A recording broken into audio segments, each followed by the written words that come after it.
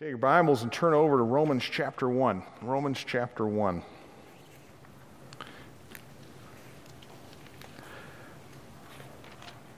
Don't know if you've considered a little bit of what would have been different about this summer had it not been for the ever-present and obvious circumstances. We've hit the month of August, and as you consider this, about every 4 years, this becomes a opportunity for a topic of discussion. You go, what's that? Usually this is the time that we have the Olympics.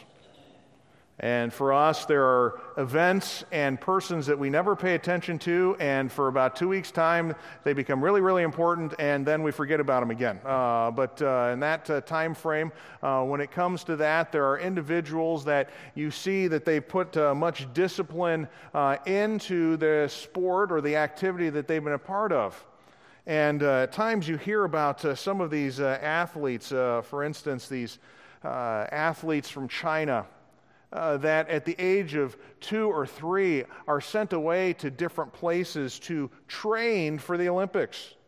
I think at 2 and 3, how could you possibly even think that, in our concept of family life, how would you do this? But there's this desire to do well, and it's not just necessarily for the glory of your family. No, it's the glory of the whole country. And so for them, it's, you take these children, and from the ages of 2 and 3, right on up into 16, 17, 18 years of age, these children are training to be Olympic athletes who bring glory to their nation. They've been separated, not from birth, but separated fairly quickly after that, to doing something for what was considered the greater good of many, the glory of the nation. We talked a little bit last week about the fact that the Apostle Paul was separated and called for a specific purpose. It wasn't just for his own benefit that he was called, but he was called to minister the gospel, the good news. And the good news isn't just simply a statement and words and that type of thing. As you see when the Apostle Paul's talking about the good news, it's talking not just about this gospel message that we need as far as salvation. It focuses in on a person. And in fact, at times you will see the gospel of Jesus Christ, and really it could be translated this way: it's the gospel that is Jesus Christ. Jesus Christ is the good news. And so you find for the Apostle Paul that much of his ministry, he's just proclaiming Jesus Christ and what he's done, about who he was and what he accomplished in life. For him, that was the good news. That was what he was separated for the whole of his life after he met the Lord on the Damascus Road, to give the message of Jesus Christ. And the theme, as we talked about a couple weeks ago, is the fact that the whole message about this is the gospel, the gospel, the gospel. It's in the first few verses. It's in the last few verses. And the whole of this is explaining Paul's view of what Jesus Christ does in a life, both in saving a person and sanctifying them, making them look like the Son, as Romans 8 talks about the fact that the whole goal of our salvation is that we are conformed. We look like the Son. That is the desire. And so Paul is preaching this. And so when he starts off in verses 1 really through verses 16 and 17, he's giving introductory material, but what you're finding is that he's going to give material here that he's going to cover in much greater detail as he goes throughout the book. Even though he's just kind of giving an introduction, he is in one way subtly by the Holy Spirit just kind of going, here are some of the subjects that we're going to be talking about in full as we talk about this good news, this Jesus Christ that you need to know about. And so for us this morning in the section that we're going to look at, which is the first 4 verses of Romans, we're just going to see this, is that the good news of Jesus the Son was promised was promised in the past and will last into eternity. So the benefits are things that you look at that you can see in the past, that Jesus was something that was prophesied or promised in the past, but yet knowing him and what he's accomplishing will last far into eternity. I just want us to read through this, the first 4 verses this morning. We already looked at verse 1 last week.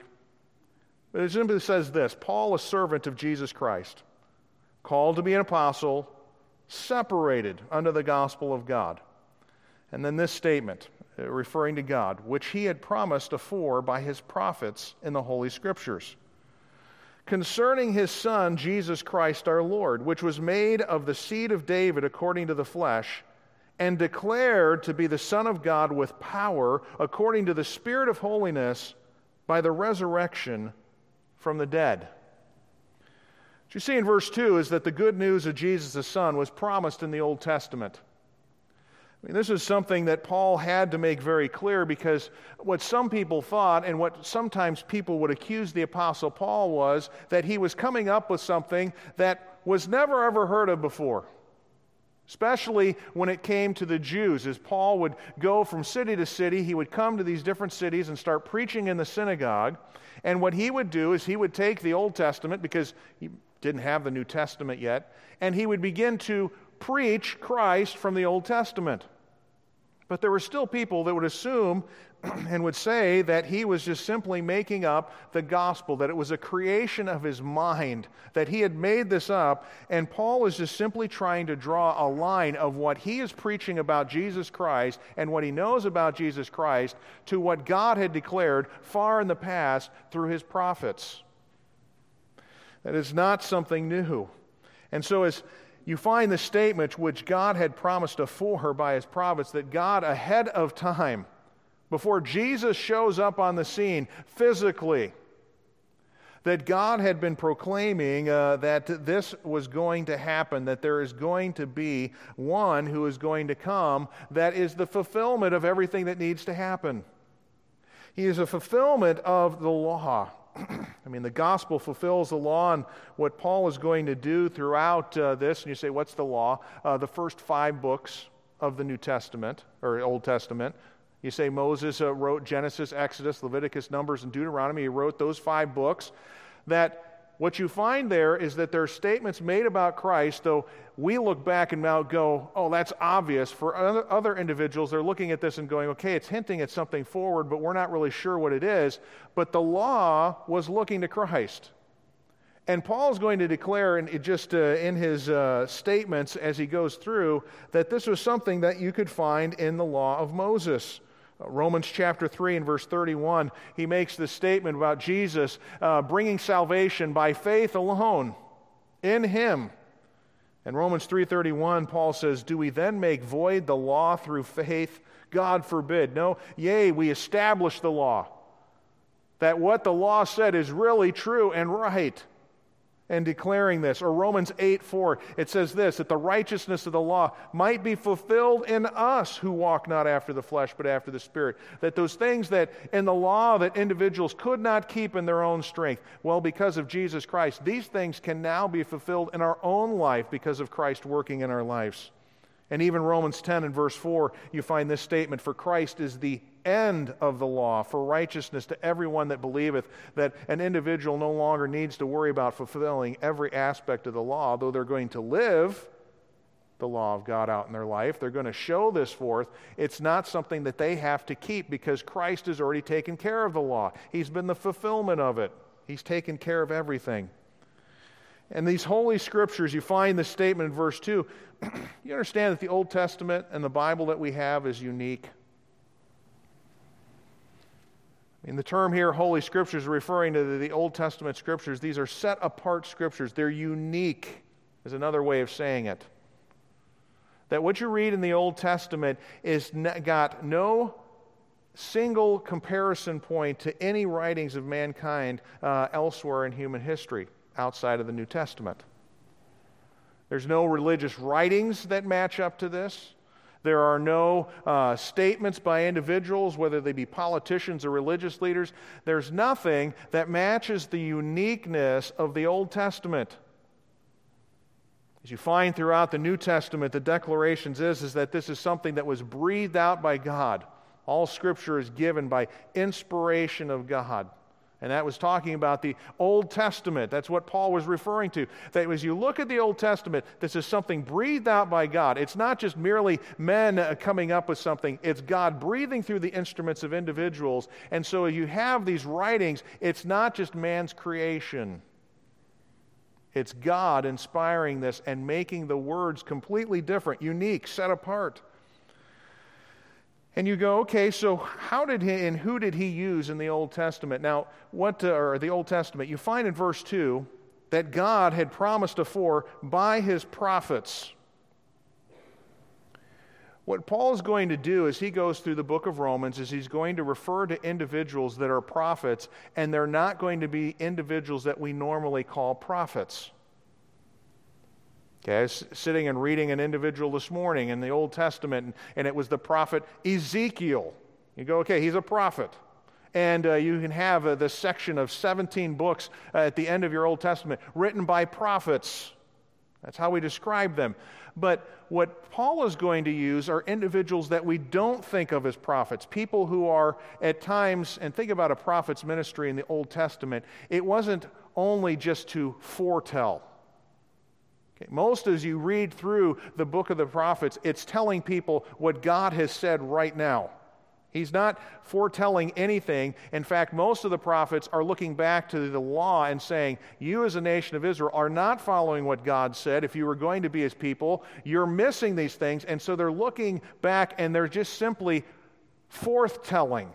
And that's a way of describing what most of the ministry of prophets were. They are telling what God has already stated. They're telling it forth. But at times there were in their writings and in their declarations where they were foretelling things. And that's where we oftentimes think of that word prophecy and prophesying, is we're thinking about something that is being told at that time, but its implications in the future will be fulfilled in the future. But as Paul goes through and he says, okay, these things about Jesus Christ were promised by the prophets, he uses two prophets that we would not normally think of. He uses, first of all, an individual by the name of David. King David is a prophet. And you say, okay, was he used as far as his prophetic material, and was he considered to be a prophet?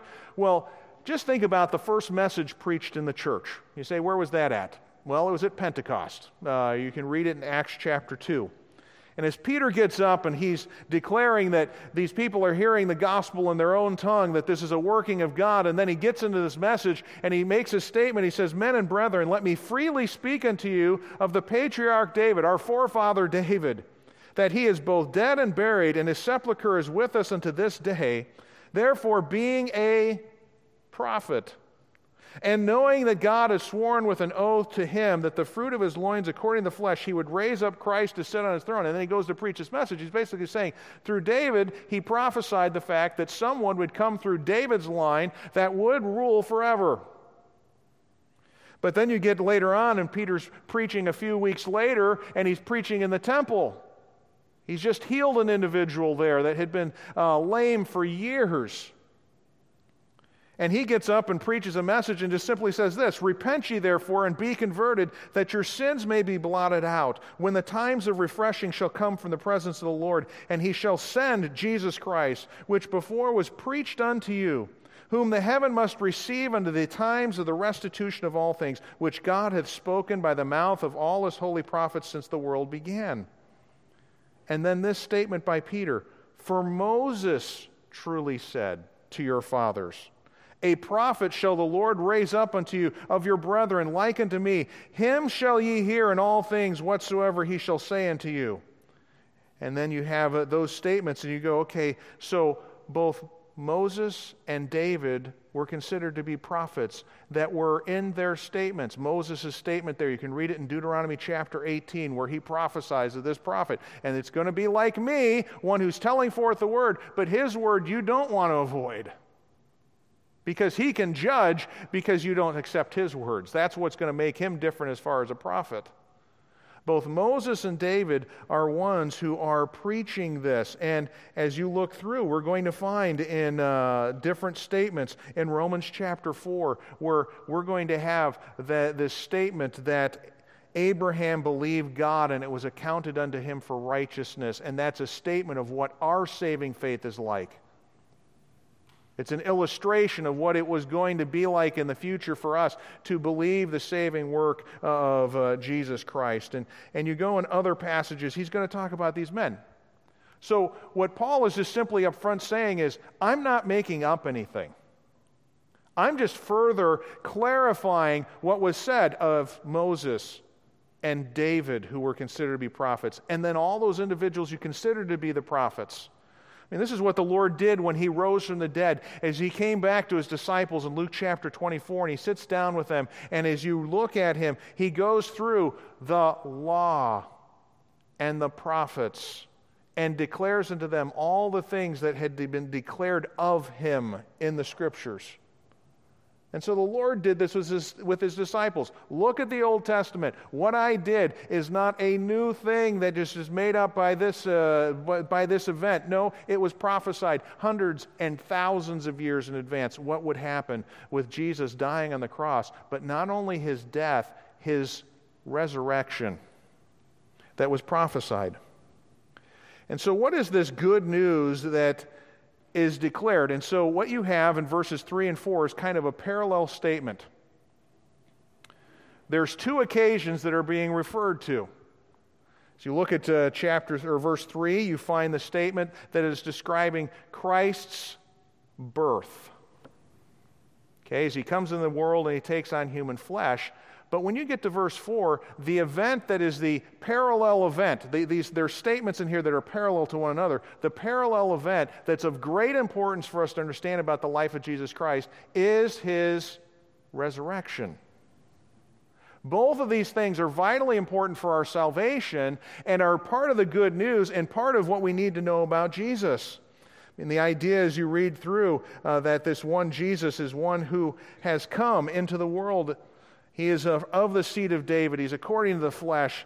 But eventually what we're going to find out about this Son in verse 4 is that he is one who has been ordained or declared, who is the Son of God in power according to the Spirit of holiness. There's this parallelism.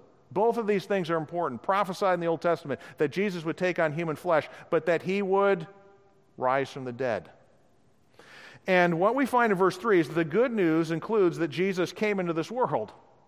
We're thankful for that.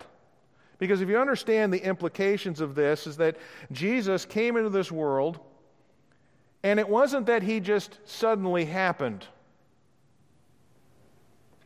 It wasn't that in BC 4, so before Christ, 4 years before Christ, he was born. But whatever the case is, in that time frame, that he was suddenly born, he came into existence. No. The Son had always existed. What's important about this event is that he came into this world to be a part of what he had created, to take on human flesh. You find in Galatians chapter 4 and verse 4, Paul stating in another place, but when the fullness of time was come, why in BC, 4 BC, did the Lord come at that time? Well, you think about who's in control of human history. God is, and he knows what's happening and what the future holds. And so right in the fullness of time, in the right time, he came into this world. He was, as it says there, God sent forth his Son, made of a woman, made under the law.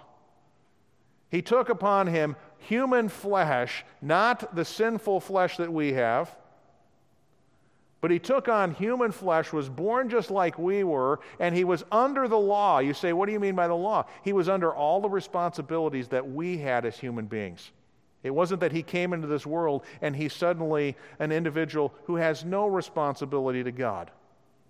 No, he comes in, he's born into this world, born in flesh, and he's born in the same areas and subject to the same things that we are. And you say, well, why is that important? Well, we could get into this. We won't this morning, but we need someone who can be our substitute. We need someone like us to take our penalty and replace us to pay our penalty. This is why Jesus had to be human, because he could die and take on our penalty of death to find life eternal. Now, he didn't just come into this world and was born of anyone. No, you also find this, that he was born into a certain family line. You find this statement that Jesus was made of the seed of David according to the flesh. He was made of the seed of David.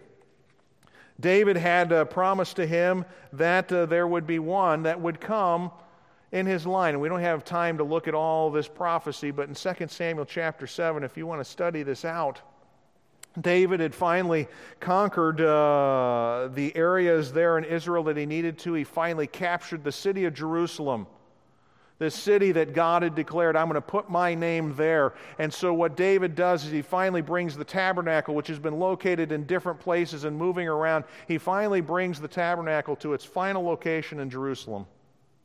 And he brings it there and he decides this, I want to build a temple. I want to build a permanent location for God to be met with. The tent that it's in is raggedy and it's been around for a long time. I want to build something permanent for God to dwell there. And God says to him, no, you're not going to build it. Your son is. You've been a man of war. You've done what you needed to. But your son, who comes after you, is going to build me a place where I'm going to meet with my people. But as a side to that, which is actually the more important part to that, is that to David he simply says this, I'm going to, after thee, set up and establish one out of your own bowels. I will establish his kingdom. I will build an house for my name. I will establish the throne of his kingdom forever. Somebody coming out of your line is going to be ruler forever. And you say, is that really important? Well, when God makes a statement, it's a promise that is sealed and guaranteed. God is not like man who tends to lie and to shade and move the boundary points of different agreements and things that are promised. No, when God says something, it's going to happen. So when you have this declaration that someone in your line is going to rule forever, there's already in people's mind going, okay, this is the one who's the Messiah, the chosen one of God, the anointed one that is going to come out of the line of David. I mean, this is prophesied long in advance. You think about David, he was 1,000 years before Christ. So 1,000 years before Christ, this is already being prophesied. Someone out of your line will rule forever.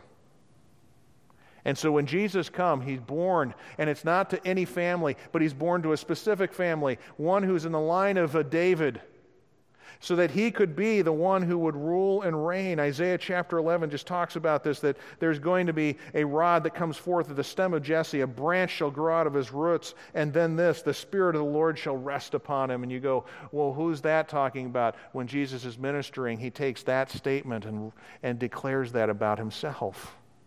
The Spirit of the Lord rests upon me because he has a mission to accomplish by God. And so for Paul, as he's stating here, the fact that Jesus is going to have to come into the world, but he's the eternal Son, and he's going to be in the line of David, he can go through and point to Scripture after Scripture after Scripture in the Old Testament and say, this really was going to be the case, God becoming human flesh. But the other thing that's the part of the gospel that we sometimes forget is that the good news that Jesus rules in power is due to his resurrection. Okay, what Jesus Christ is doing right now was something that was prophesied, but is vitally important that he rise from the dead in order to be able to do it. I mean, the resurrection is an important event in relation to the good news. You're saying, well, here Paul just kind of skips over the cross.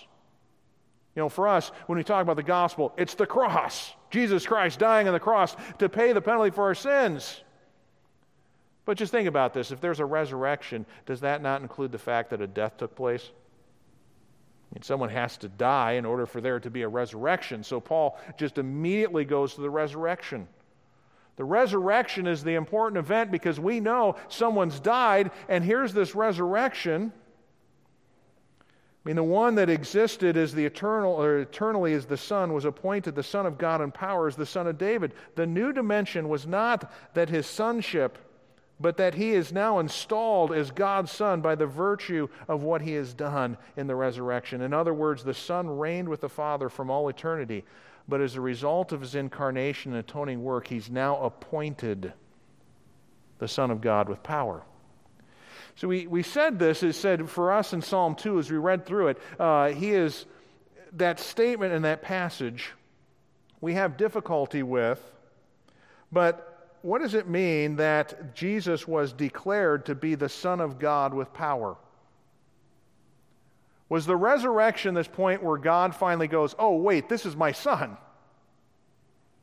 I just figured this out. I'm now declaring him to be my Son. No. What does it mean that he is declared to be the Son? What it is just simply this. The idea of that word there that he is declared to be is the term appointed or ordained or determined, that there is a setting out and a declaring, a marking out. And what happened when Jesus Christ died on the cross and then rose from the dead, that point of him rising from the dead was the point where God visibly marked out for everyone, this is my Son. If you don't know who he is, this is the event that declares it. You go, well, is this what people understood when it came to the gospel? This is what is preached throughout the messages of the book of Acts. Acts chapter 2, we've already looked at this message where David was prophesying of something, but then you find in Acts chapter 2, Peter is continuing the message and he says this, therefore let all the house of Israel know assuredly that God hath made the same Jesus whom ye crucified both Lord and Christ. You now know that he is Lord and Christ because he died and he rose from the dead. And in fact, in Acts chapter 13, the Apostle Paul, as he's preaching, he makes the statement where he quotes what we looked at in Psalm chapter 2. And I want you to turn, you just place here, I want you to look at this sermon in Acts chapter 13 that the Apostle Paul is preaching. It's one of the first sermons that we have recorded of him. He's preaching in a synagogue.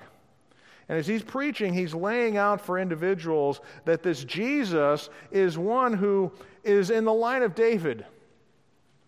And he's where he is because of God's working, and that this one is what God had promised, a Savior, verse 23, whose name is going to be Jesus.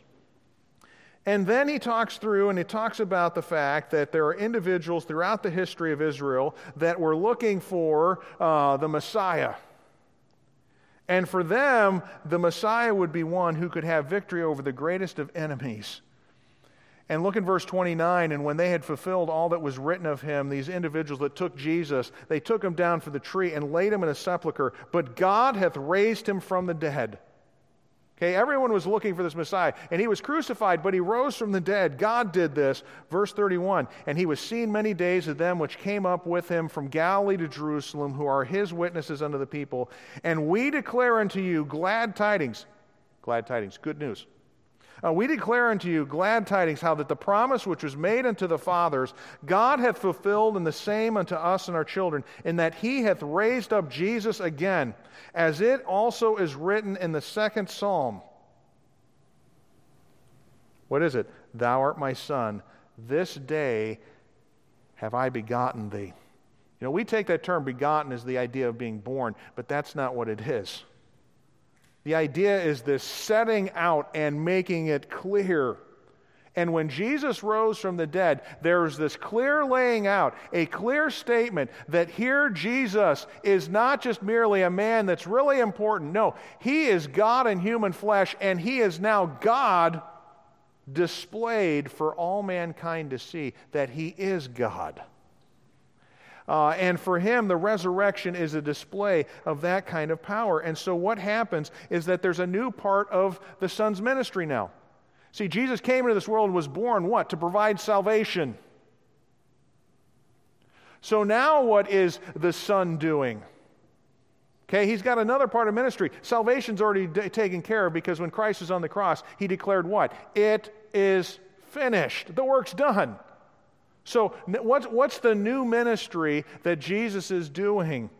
Well, it goes along, going back and looking at Romans chapter 1, it goes along with that statement that he is declared to be the Son of God in power according to the Spirit of holiness.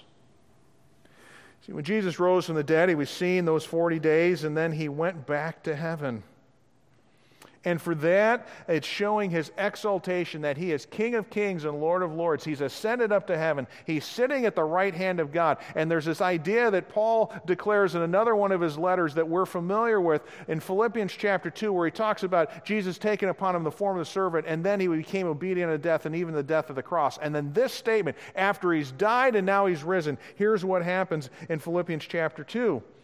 Verse 9, wherefore God hath highly exalted him, and given him a name which is above every name, that at the name of Jesus every knee should bow, of things in heaven, and things of the earth, and things under the earth, and that every tongue should confess that Jesus Christ is, that's not a minor statement, Lord, that he is God, to the glory of God the Father. See, what the whole thing of the resurrection does is that we now see Jesus ascended into heaven. He's sitting at the right hand of God, which means you're now saying what? He's ruling. He's in charge. There are things going on that he can do in this world that are now being displayed. And you say, well, what is being displayed, or how is his power being displayed? It's according to the Spirit of holiness. See, what happened when Jesus rose and went to heaven? He told his disciples this, I will not leave you comfortless. Okay, I'm not going to leave you orphans, is really the Greek word behind it. I'm not going to abandon you. No, what I'm going to do is that I'm going to bring you one who is going to bring all things to your remembrance. The idea is that this one's a comforter, one who comes alongside and helps. Okay, that's the idea of a comforter. And Jesus declared this to his disciples. He goes, it's needful for me to go away. You don't want me here, and the reason being you don't want me here is because when I go back to heaven and I'm sitting on the right hand of the Father, I'm going to pour out my Spirit, and that Spirit's going to have power. And it's going to be displayed in your life and what it does to you initially in saving you, but then the Spirit's going to work through you, and there's going to be power. And so you say, so how are we seeing that Jesus Christ is now exalted in heaven? It's when a person comes to a saving knowledge of Jesus Christ and that Spirit is working through them. The change that takes place. You know, we talked about the Apostle Paul last week and how his dramatic change happened from being a persecutor of Christians to a preacher of Christ. And we even talked about the story of one George Mensick, as some of you even knew him in family here in the area of Chicago, and you grew up here. You knew who he was. A man who was formerly lieutenant of Al Capone, saved and miraculously transformed, and it was obvious to all who saw him that he was a changed man. You say, what's that? That's the power of Christ being displayed through the working of the Holy Spirit. And you say, every time a person comes to a saving knowledge of Christ, you're seeing the glorious power of God being displayed. There's a change that takes place. And so you say, what's that change like? Well, the Apostle Paul is going to take a whole chapter in Acts chapter 8 to talk about the Spirit's working in our life. I mean, how does this Spirit work out in our life? What does it do in our life? I mean, it gets to the point where it doesn't matter what faces us. We can be in the throes of some agonizing event, and we don't know what to pray, but the Spirit comes along and makes intercession for us and gives the request as we need to make it unto God because He knows the mind of God. And that Spirit does this, and then you think about this, those statements afterwards, who can separate us from the love of Christ? And you say, well, how can people endure through persecution and do this and do it with a spirit that is joyful? They can do it with a spirit that's not discouraged and completely broken. And you say it's the working of God in their life being displayed. And it's at those times where pressure is the greatest, where God and His power is displayed. And as Paul found out in his life, that God delighted when a person was weak. 2 Corinthians chapter 12, when a person is weak, they find out this, that God's strength is made perfect in weakness. It's displayed in life. So for us, as we look at this statement of His life, it's promised in the Old Testament. It's pointed to the fact that He's going to rise from the dead, that He was going to come, be born. But what is He doing now? He's ruling. You say, what's the next thing after that? He's going to come back in all of His power and display it visibly. And as we read in Psalm chapter 2 this morning, what's the advice? The advice before the Son comes and reigns here on the earth and judges the nations that said, we're going to go our own way and do our own thing, and he does that. The statement is, kiss the Son. You say, what do you mean by that? The idea is picturing what you would have had with ancient monarchs when you came into his presence to show that you were in complete submission to him. You would come and either kiss the scepter that he might extend, or you would just kiss his foot. You'd grab and worship on bended knee. And you say, is that what we need to come to? Yeah, when it comes to the Son, you need to understand that he's the one who can bring you eternal judgment. And so what do you do in advance before he comes bringing eternal judgment? You come to him and say, listen, I am nothing. I am flesh that has turned and run from God. I've done my own thing, but I'm coming to you in humble submission and putting my trust in you. And what the psalmist said at the end of Psalm 2 is, blessed is that person. Blessed is that person that puts their trust in Jesus. This one who came into the world, took on our flesh, lived a life like us, died in our place, now ruling at the right hand of God. For us, the good news is, come to him now and understand his power. Experience in the transformation that takes place at salvation. And believe on him. And so for the resurrection of the dead, it's just showing that Jesus does have power. The greatest enemy that we have in life that all of us are going to face is death. Jesus has power over that enemy. And so you can rejoice in knowing the Savior. I can remember now 12 years ago that we had an opportunity to stand outside the garden tomb. I questioned where Jesus is actually buried. There's the Church of the Holy Sepulchre, which I kind of go is probably the right place. It's just been knocked down over the years, and the hill that was there was leveled out by the Muslims over certain occasions, and it's in the right location, but there's another place that you can go to there in Jerusalem that's, they call it the Garden Tomb because there's a tomb there. There's a hillside that's there that's got kind of craggy features on it, and they say, look, there's kind of a skull there, and you're like, okay, that seems to be the case.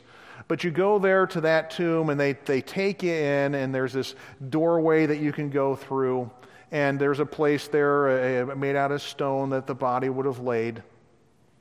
And you turn around and come back out. And the interesting point of that garden tomb is it's actually run by people who, when you go through, will give you the gospel.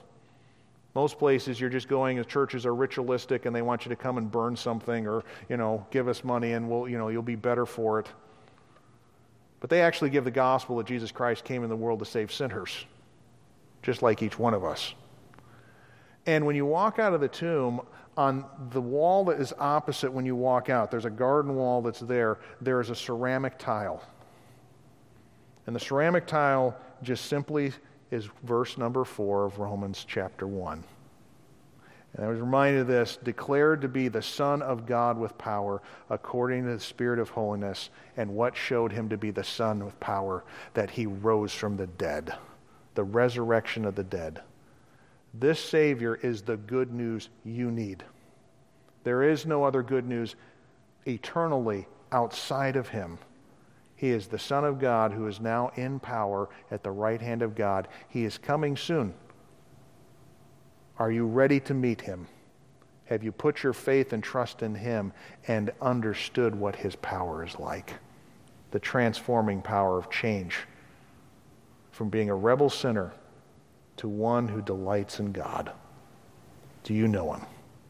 Lord, we thank you for Jesus Christ. He is the good news. We're thankful that this is not just some concoction of mankind, but it is something that you declared in your scriptures for thousands of years, pointing both to his birth, his death, and his resurrection, and even prophesying about his ruling right now in heaven at the right hand of the Father.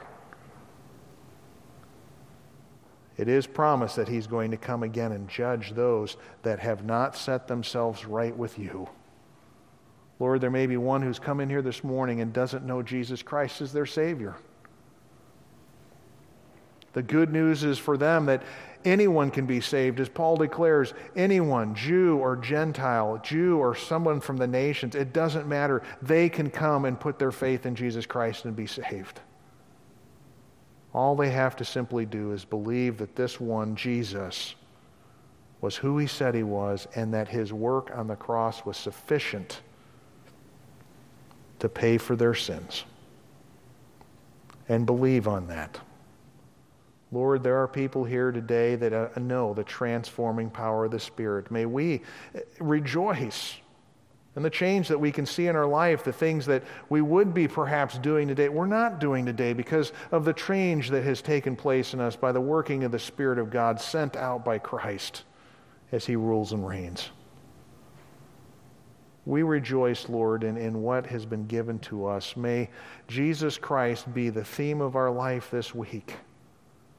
That as we talk with people and they're trying to find solutions for all the world's problems, may we turn the conversation to the one who's really the answer, Jesus, and give us a boldness to lift him up as the one promised by God and the one needed by us all.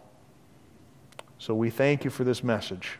May we know and rejoice in your Son more for what he's given to us, and then go to him as he sits by the throne and make requests known. Requests that oftentimes are just asking for your power to be displayed. May we even see that in our prayer life this week, that we see Christ displaying his power and answering even prayers. So Lord, we love you. We thank you for your gift to us and your Son. May we glorify him, and in his name we pray. Amen.